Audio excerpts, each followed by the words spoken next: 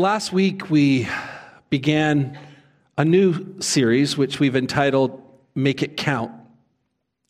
And the series is based on the book of Philippians. The letter to Philippians, we said, was written by Paul from a prison in Rome. And he's writing it to the Philippian congregation about 10 years after he was instrumental in planting this church. We said the overriding theme of Philippians is joy, which we find interesting since Paul is imprisoned and facing huge difficulties and hardship, perhaps even death, when writing this letter.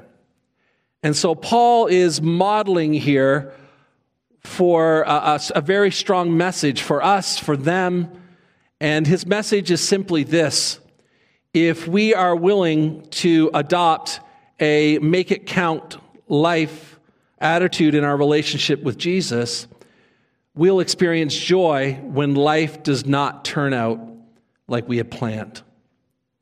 Joy is not based on external circumstances. Joy is not based on emotions. Joy is found in believing that God will take the most painful seasons of our lives and bring something good out of those seasons. Now, last week we considered that a make it count approach to faith creates what we called authentic community. A community of faith where we put others above ourselves, where we love everyone in the community, even those who are difficult to love, and where we pray for each other for a variety of different things, wanting the best for each and every one. The movie Patch Adams was released in 1998, and in one of the scenes, Patch has checked himself in to a mental health ward for suicide watch because he's severely depressed. While he's there, he encountered one of the patients and discovered that he's a famous scientist. And so at a later moment, Patch visits one-on-one with this man to try to discover the answer to a riddle that the man had asked him previously, and he couldn't seem to find the solution to. So I just want us to watch that encounter this morning. Some powerful advice there, because a make it count approach to our faith helps us gain a different perspective, to see things different than how we would normally see them. And so today what I want us to do for a short period of time is consider what Paul tells us about perspective. What Paul teaches us here specifically about how a make it count approach to faith can impact how we view and respond to our circumstances. So we're still in chapter 1 of Philippians. We're going to be looking at the next section, which is verses 12 to 26. If you have your Bible, you can follow along there. I'm just going to read this morning in the interest of time, verses 19 to 21. It says, "For I know that through your prayers and God's provision of the Spirit of Jesus Christ, what has happened to me will turn out for my deliverance. I eagerly expect and hope that I will in no way be ashamed, but will have sufficient courage so that now, as always, Christ will be exalted in my body, whether by life or by death. For me to live is Christ, and to die is gain." The first thing I want us to see here as Paul walks through this passage is to look at opportunities. A make it count approach to faith impacts how we view, how we see opportunities. If you notice in your text, you'll see that Paul begins this section with these words: "Now I want you to know." I want you to know. This is an important statement.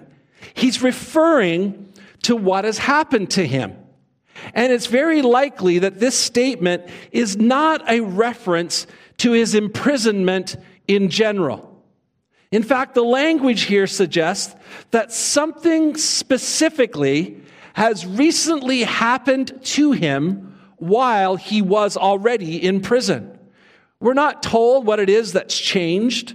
In fact, there's varying opinions. Some scholars believe that perhaps he's been moved to a new location or he's been placed in a more intimidating environment, but we really, really don't know. We just know that something has happened.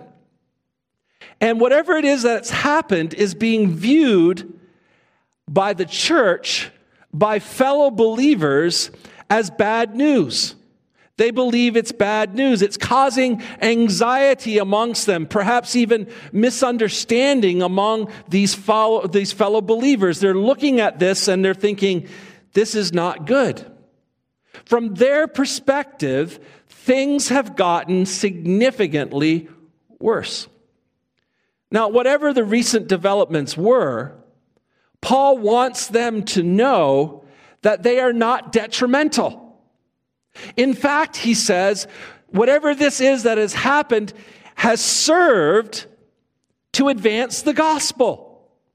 The word advanced here means to prepare the way. It's linked to the idea that and of course you got to understand, this is in the Roman Empire, when Rome's armies were going forward and conquering lands, and they would send a team of engineers into a territory ahead of the arrival of the army, and they would clear an area so that when the army came in, they could fight and they could advance on the army that is existing there. And so what Paul is saying here is this. He's telling the church, he's telling fellow believers that my circumstances, whatever it is that's happened to him, he says it's actually clearing the way. It's creating an opportunity for the gospel to be advanced and preached. His increasing hardship has increased the potential of sharing the gospel. Paul had a desire for many years to preach the gospel of Jesus in Rome. In fact, if you read Acts chapter 19 and Romans chapter 1, he comes right out and he says it right there. That's what he's longing for. That's what he's looking forward to. That's his ultimate goal, to get to Rome. Because Rome was the primary city of his time. It's the hub of the Roman Empire. And so from a ministry perspective, it held incredible potential to reach possibly even millions of people. And so Paul intended to go there as a preacher of the gospel. But he ended up there not as a preacher, he ended up there as a prisoner. And the journey to getting there was a very interesting and difficult one. In Acts chapter 21, we see that he's falsely accused, which results in an illegal arrest. 2 years later, he's sent to Rome by Caesar. While he's en route to Rome, we read in Acts chapter 27, that he records a shipwreck. So he's on his way to Rome. There's a shipwreck.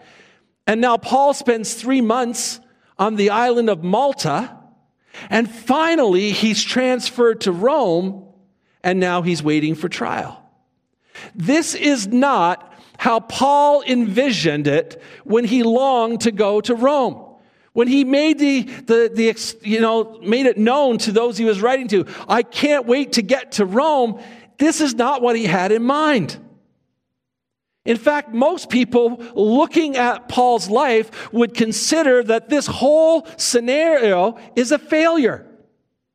It's a failure. But not Paul. His make it count approach to faith caused him to see his circumstances as an opportunity. He's chained to a Roman guard 24 hours a day. Every 6 hours, a new one would rotate in. Now, this has gone on for quite a while. And there's no evidence of self-pity here. He's taking every opportunity, every moment to share the gospel. And he says it's become clear to him that he's in chains for Jesus. And even the guards have recognized that this is no ordinary captive. This is no ordinary man. There's something different about this prisoner. And that difference is his make it count approach to his relationship with Jesus. And word of him has spread throughout the palace guard. And he says, not only the guards, but everyone else. Everyone who comes and goes and works in these quarters has become aware of Paul's attitude that he is in chains for Jesus. And so although he's falsely accused, although it's been a long imprisonment, although getting to Rome turned out different than he planned, Paul is seeing his circumstances as an opportunity. He was able to preach the gospel in Rome. He was able to get the message outside the prison walls. Now, not only has Paul's perspective impacted those in the palace guard, we're told that it has emboldened other believers in Rome to preach the truth with authority. Now, you might expect Paul's situation to push believers underground, to cause them to dampen their efforts and go into hiding, because if this could happen to Paul, we're next, so let's bunker down and disappear. But the opposite's happening. They're observing Paul's make it count approach to faith, and in doing so, it has caused them to be encouraged. And they've laid their fears aside, and it says they spoke the word of God boldly. Now, the word speak here is really interesting. The word speak is not to stand like I am in front of you today and yell at you. Apparently, my wife said last week my microphone was loud and I yelled at everybody all morning. I'm really sorry. I wasn't yelling. I'm just loud by nature. And if they amp that, then I'm really mad then when I'm not even mad. That's not what it means. It means everyday conversation. Everyday conversations. The circumstances of their lives have not lessened. The danger had not lessened. But their courage to share the truth had increased. And they're sharing the faith in their everyday conversations as they're living out their lives.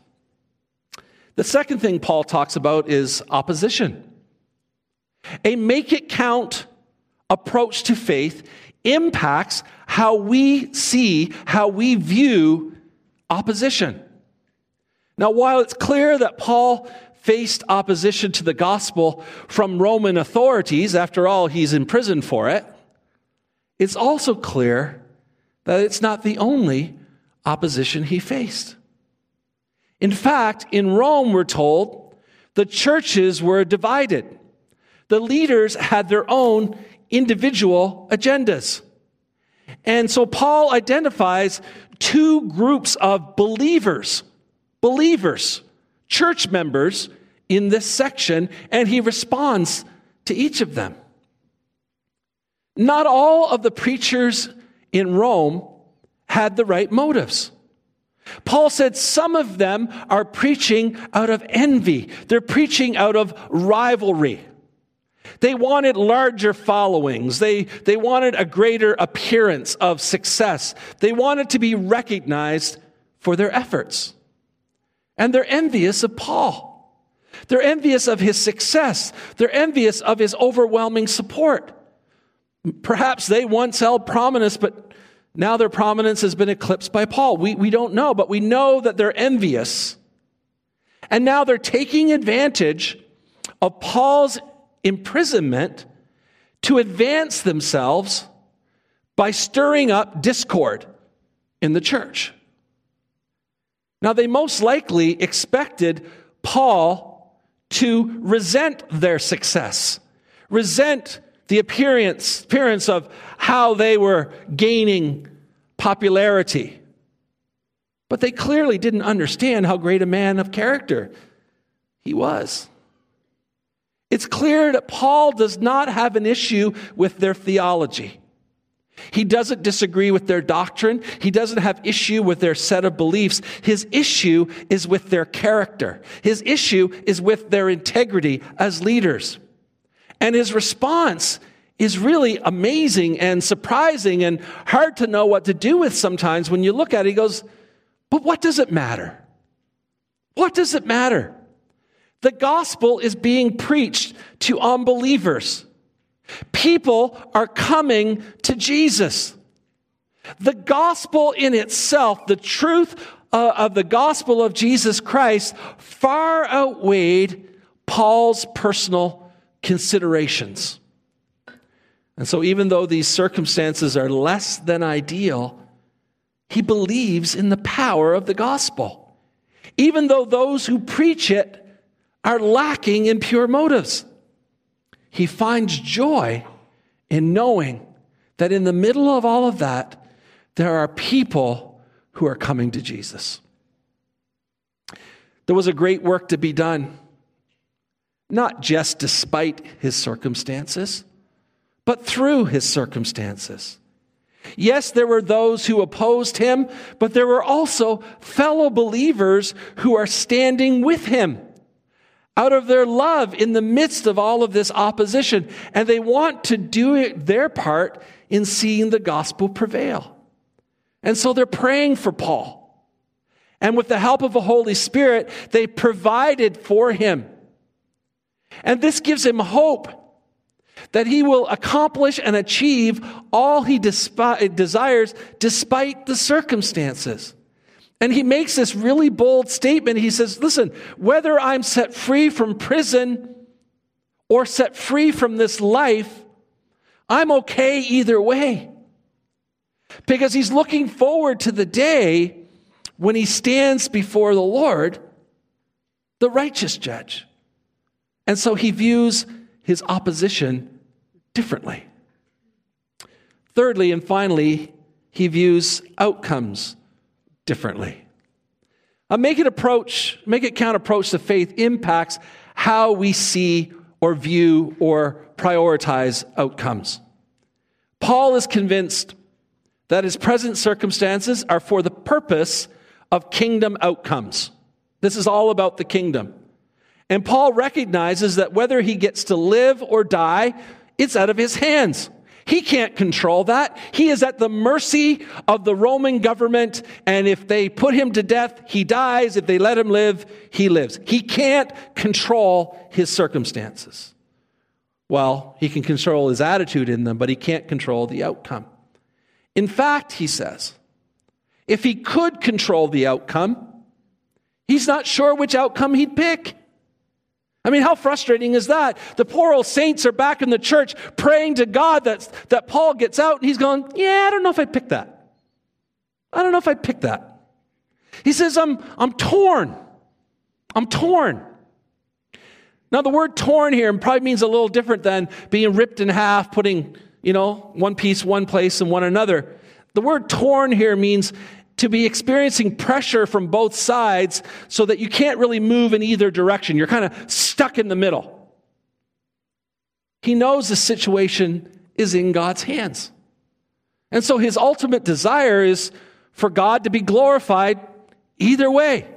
Regardless of the outcome, he has every reason to expect spiritual victory. And so he said, I eagerly hope that I'll in no way be ashamed. Now, those two things, expect and hope, mean the same. It's the same concept. It's like when you're really interested in something and you lean in to get a closer look. Stretching your head forward, looking with concentration on your goal, ignoring the distractions of your surroundings, being focused, locked in. He says, I'm focused, I'm locked in. Whether I'm appearing before the Roman authorities or whether I appear before God himself, either way, I'm not going to be ashamed. He says to live is Christ. If I'm found not guilty and consequently set free, well, great. Then that'll be an opportunity for me to continue my labor for Jesus. The word labor means hard work, physical hardship, spiritual anguish. The season after potential deliverance will continue to be difficult. If he's set free, it's not going to get easy. But he's ready for it. But he says, that's not going to stop me. If given the opportunity, I'm just going to keep going, regardless of the hardship. His personal faith is unshaken. He's serving Jesus, and serving Jesus is everything to him. It's the motive of his actions. It's the goal of his ministry. It's the source of his strength. And he says, I have sufficient courage. I have confidence that the Holy Spirit is going to help me give a testimony. In fact, Paul believed a miracle was going to happen, that his ministry among them would continue. It hadn't happened yet Paul believed that despite where he was and despite being comfortable whichever way it went, he believed that it wasn't finished yet. And it did happen, and history allows us to see that he was actually released from this actual imprisonment that we're talking about here, and he did continue his ministry for a while. To live is Christ, he says, but to die, that's gain. Because if by chance they find me guilty, and if by chance they execute me and take my life, I'm going to be with Jesus. So dying for Paul was not a tragedy. In fact, he said, I desire to depart. I long for the day when I'll get to see Jesus and realize the goal of my life. His make it count approach to faith changed and impacted how he viewed outcomes. Now, as I reflect on Paul's make it count approach to faith and how it impacted his perspective throughout this passage, I'd like to highlight a few implications for us as we are attempting to make it count approach to faith a part of our lives. The first thing I want us to look at is role reversal. Paul begins, we said, with the words, now I want you to know. He's setting out from the beginning to establish a proper perspective on his circumstances. But we need to note, he's the one who's imprisoned. He's the one who's potentially facing death. He's the subject of the attack of fellow ministers of the gospel. Yet, he's the one who takes the initiative to help fellow believers have a proper make-it-count perspective. Now, ideally, it should be them. But that's not how it works. A make-it-count approach to faith is sometimes difficult because those of us in the midst of hardship find ourselves helping others gain the right perspective. And it's somewhat ironic that those needing comfort, those who need support, find themselves comforting and supporting others. I've seen this so many times. Someone loses a loved one. Someone meets them for the first time since they lost the loved one. They're broken, they're sad, and the one who has lost the loved one is consoling the person with the news that it's going to be okay. Or someone's been diagnosed with a significant health diagnosis and it's difficult to accept. It's mind-blowing. You can't believe it. You're crushed. You're broken. And you see that person. And when you come up to them, all of a sudden you find yourself confronting that person who's finding out the news, who's trying to cope with what it is that's been diagnosed in you. And you find yourself convincing them that it's going to be okay.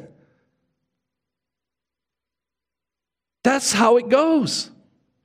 We find ourselves helping others. We find comfort. And in the process, we find comfort and we find strength ourselves. Part of a make-it-count approach to faith is those of us who should be on the receiving end find ourselves on the giving end, and that's quite all right. In fact, it's good. Because to have a make-it-a-count approach, it's important that the support goes both ways. And when we who have been wounded, we become then the wounded healers for those who need to be encouraged and strengthened. The second implication, big picture. Something we said had changed in Paul's circumstances that from the outside appeared to be detrimental. Paul assures them that it's not the case, because it's actually increased his opportunities. Now, sometimes we find ourselves in a difficult and painful situation. And my experience is that these times do not come in single shots. They come in multiples. Do you ever notice that? How many times have we said, how much more? They don't come in single shots. They come in multiples. We are experiencing what we already feel is too much to bear, too much to accept, too much to deal with. And then something else gets added to our pain. And when this happens, we most often view this additional pain negatively. It was already bad enough. How much more will I have to face? But we see that Paul didn't respond that way. He saw the new challenge as a new opportunity for God to demonstrate his faithfulness in his life. And this is what I've learned myself and in walking with others, is that sometimes the change that we fear is actually a part of God's process of working in our situation, and we just can't see it yet. Like, God, why in the world would you allow this?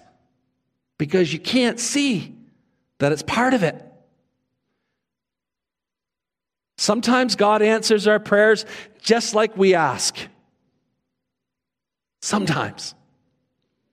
But most often, God responds different than we expected. Why? Because he sees the big picture. If I were God, I would do things differently. And all of our lives would be a disaster. Paul got to Rome, but more painful and very different than he ever expected. It's important in a make it count approach to faith to trust the faithfulness of God. That he's going to take each of the ongoing circumstances, the ones we don't even want or want to acknowledge are there that we're going through, and somehow he's able to knit them together into something significant for his kingdom and for our lives. And so we have to trust the big picture by trusting the faithfulness of God. Thirdly, responsibility. When we're experiencing painful circumstances in our lives, often a great deal of our time gets invested in trying to understand how we got here in the first place and whose fault it is. Who's responsible? What's responsible for me getting here? Now, that process has some value to it, right? Because if you always do what you've always done, you'll always have what you always had, right? Definition of insanity, doing the same thing, expecting a different result. If we don't look at how we got here, we're probably going to be back here again. So that has some value. It has importance. But when trying to figure all these things out, when trying to assess blame and responsibility begins to take over and become a priority, that becomes very unhealthy in our lives. Paul didn't assess the blame. He didn't provide explanation for his painful reality. You meet so many people and they want to give you a theological explanation for why what's happening is happening. Sometimes just bad stuff happens. But he made the most of it. And he focused on what his responsibility was. Not who was responsible, but what is my responsibility while I'm into this significant, painful season? What is it, God, that you would have me to do? Not who is responsible, but what is my responsibility? And he simply stated that his responsibility in the midst of this was to allow God to work through him. God desires to use our circumstances for the benefit of others, for the benefit of our personal growth and being formed into the image of Jesus, for the benefit of building his kingdom. And if we adopt a make it account approach to our faith, God will use our circumstances to lift others up as he did with Paul, and accomplish great things as he did with Paul, and to do great things in us like he did with Paul. Adopting a make it account approach to our faith will create opportunities for everyday conversations with others about the truth of Jesus. As we're going about our lives, as we're encountering people, as we're sharing with them that, yes, this is my reality, but let me tell you about the faithfulness of God in the midst of this. Let me tell you why I'm not in a dark room in my house wallowing in my pain, but I can lift my head and live my life and do something. It's because of Jesus. Our testimony of the faithfulness of God in our lives. God working through our painful ordeals. That's our responsibility. That's our focus. Fourthly, there's only about 18 of these, so we're good. Inside attacks. Paul's struggles were not only linked with those who opposed the gospel. Some of the most significant attacks came from other believers. Sometimes our opposition is from the outside, but often our opposition comes from within, from those that we trust the most, from those that we least expect it from. Those closest to us, our spouse, our children, a good friend, a fellow follower of Jesus. Outside attack is easier to accept, I think. When a stranger hurts us, attacks us, says things to us, does things to us, it's harder. It's not as hard as when we feel the betrayal of those who are closest to us. Whether the attack is from the outside the ranks of family or faith, or from within the ranks of family or faith, we need to understand, and this is really important, that ultimately all attacks are from the enemy. That's really important. The Bible tells us our battle is not with flesh and blood. Sometimes we think our battle is with our spouse. And that's a significant battle sometimes. Unless you're married to the most amazing woman in the world. Throwing you a bouquet. Happy early Valentine's. In case I forget on the 14th of February. Your battle is not with your spouse.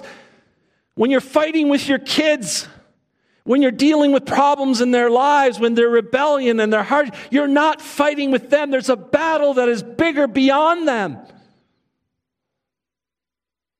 When your problems with your employer or your friend, ultimately the battle is with the enemy who wants to destroy us, destroy our families, destroy our marriages, destroy our kids, our livelihoods. And so let's not miss it. Yes, we hold people accountable. Yes, words and actions are coming off the lips and off the lives of people around us. But ultimately, it is the enemy of our soul who directs and informs. And it's really hard when the enemy is using someone you committed your life to, someone that you trust, someone that you walk with, someone who says they love the same Jesus as you. It's so sad when they're the ones who hurt you. It's sad. It's hard. But the enemy is bigger than that. I try to teach young pastors They don't listen as much as I did when I was young. I think they do.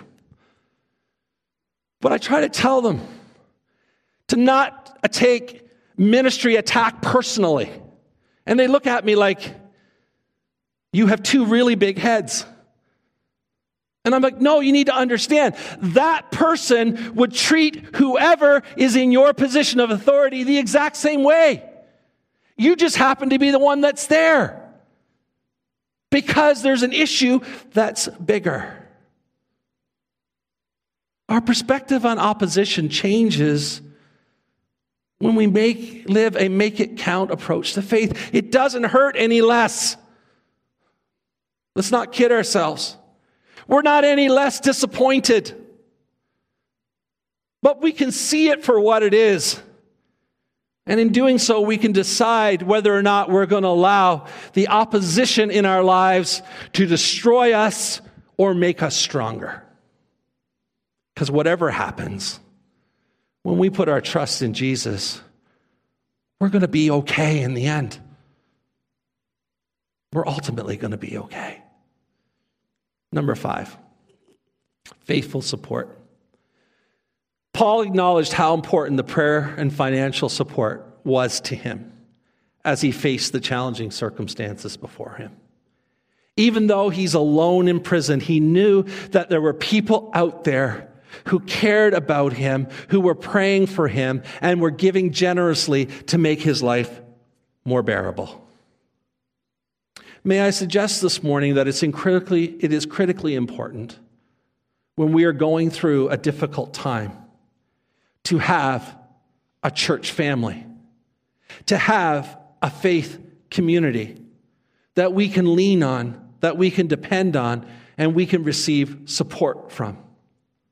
And so within our community of faith, our goal is to encourage one another, to lift each other up, to pray for each other, to forgive each other, to financially assist each other. I want you to know, I regularly receive encouragement from members of this faith community, my faith community. I regularly do. And I know many of you have experienced the same. Because it means so much to know that others are standing with us. And so we need to tell others that we're praying for them and with them, that we appreciate them. We need to tell people that more. I mean, we're more prone to, there's 10 things. I like 8 of them. I don't like 2. Let me talk to you about the 2. No, let's for a while talk about the 8. Or if there's 8 bad things about you. I don't know. But there's 2 good things. Let's talk about the 2. Encourage, appreciate. Ask how people are doing. Are you okay? Send a meal at challenging times or offer other practical care. I've had people say to me and to others, well, let me know if you need anything. Guess what? I'm not going to let you know. I'm not. Yeah, excuse me, Mark, could you make me spaghetti for dinner tonight? It's a busy day. I'm not going to tell you. Most of us are not. And if we are, then there's probably a bigger problem. We're not. So I say to people, listen, if you feel to do something, just do it. But if you're going to sit there and wait for me to prompt you, not going to happen.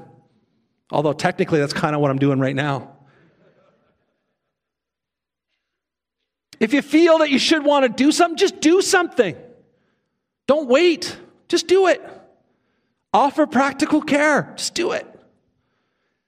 Let's continue to grow in our expression of support for one another in every regard.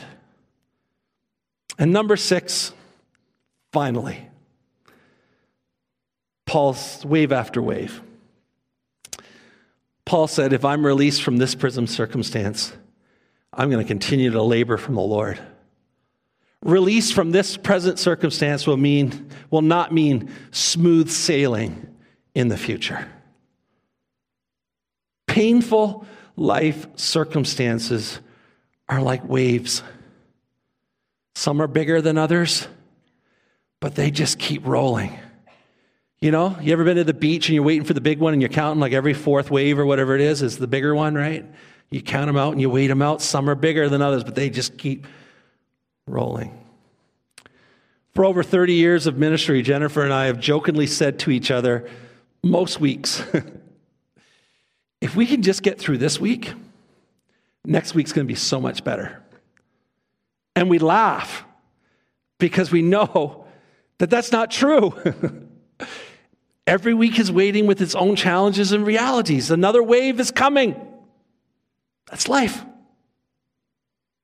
When I was growing up, we didn't own a car until I turned 17, and I was the proud owner of a Mercury Bobcat 1973. You might know the Ford Pinto version. Beautiful. 17-year-old sports car. Not. My parents didn't drive. Never owned a car. Always owned a boat. We had our priorities right. A boat was part of our livelihood. Sometimes there was more than one. Part of our livelihood. It was part of life. I grew up on the water. I grew up in boats. I love the water. I love boats. Money can't buy you happiness, but can buy you a boat. About 13 years ago, we had an opportunity to buy a boat as a family. Little 14-and-a-half-footer, could fast as the wind. And it was amazing because there was something about it that even though we had bad attitude teenagers and a little kid, somehow when we got on that boat, it was just something that everybody wanted to do. It was fantastic. Until the day I realized, how come our boat is so much smaller? Well, it wasn't. It's just, the kids grew up and there was too many of us in a little boat. I remember one time we were up on Balsam Lake, and for some reason I was out on the boat with the 3 kids, just me and the kids. And they wanted to go fishing. And so I found a spot that I thought would be good for fishing. I'm not an expert at fishing. So I found the spot that I thought was good, and I thought, I don't want to be, drifting off this area, so I'm going to throw the anchor over and tie the boat off, and we're just going to fish here, and it's a beautiful day, and, a beautiful evening, and, whatever. Afternoon was wonderful. But Balsam Lake is a big lake, and when you're on a big lake, storms can come up really fast, and they can get really rough on a lake that size. And so we're fishing away, and all of a sudden a storm came in, and the waves are beating against the boat, and the anchor is not dragging because it's hooked in a rock behind. And so instead of the boat riding the waves, the rope is actually holding it, and the waves are coming in over. And my kids are screaming and yelling. Now, you need to understand, our family, I always say, we should have lived in Stratford with the amount of drama there is in our home. Okay? We should have lived just next door to the theater. There's drama. We're going to drown. The water's coming in. And you feel like just tossing somebody out right? And so, I took charge, and they're scared, and I'm pulling on the rope, but I can't get the anchor in. And to be honest, in those moments, you start to feel it yourself because, okay, here's rule number 1 of boating. It's best when the water is outside of the boat. Not good when it starts getting inside the boat. And I'm panicking. I can't get it, and I can't get it untied. And so then I thought, I reached in the toolbox, I grabbed the knife, and I cut the rope, and all I could think of is, oh, there's $50 gone. But the minute I cut the rope, the boat began to ride on the waves. Sometimes we are so anchored to the pain of our present circumstances that when the next storm comes and the next waves start beating on us, we are overcome and we drown because we are so anchored to that pain. We own it, we've earned it, and we're tied to it.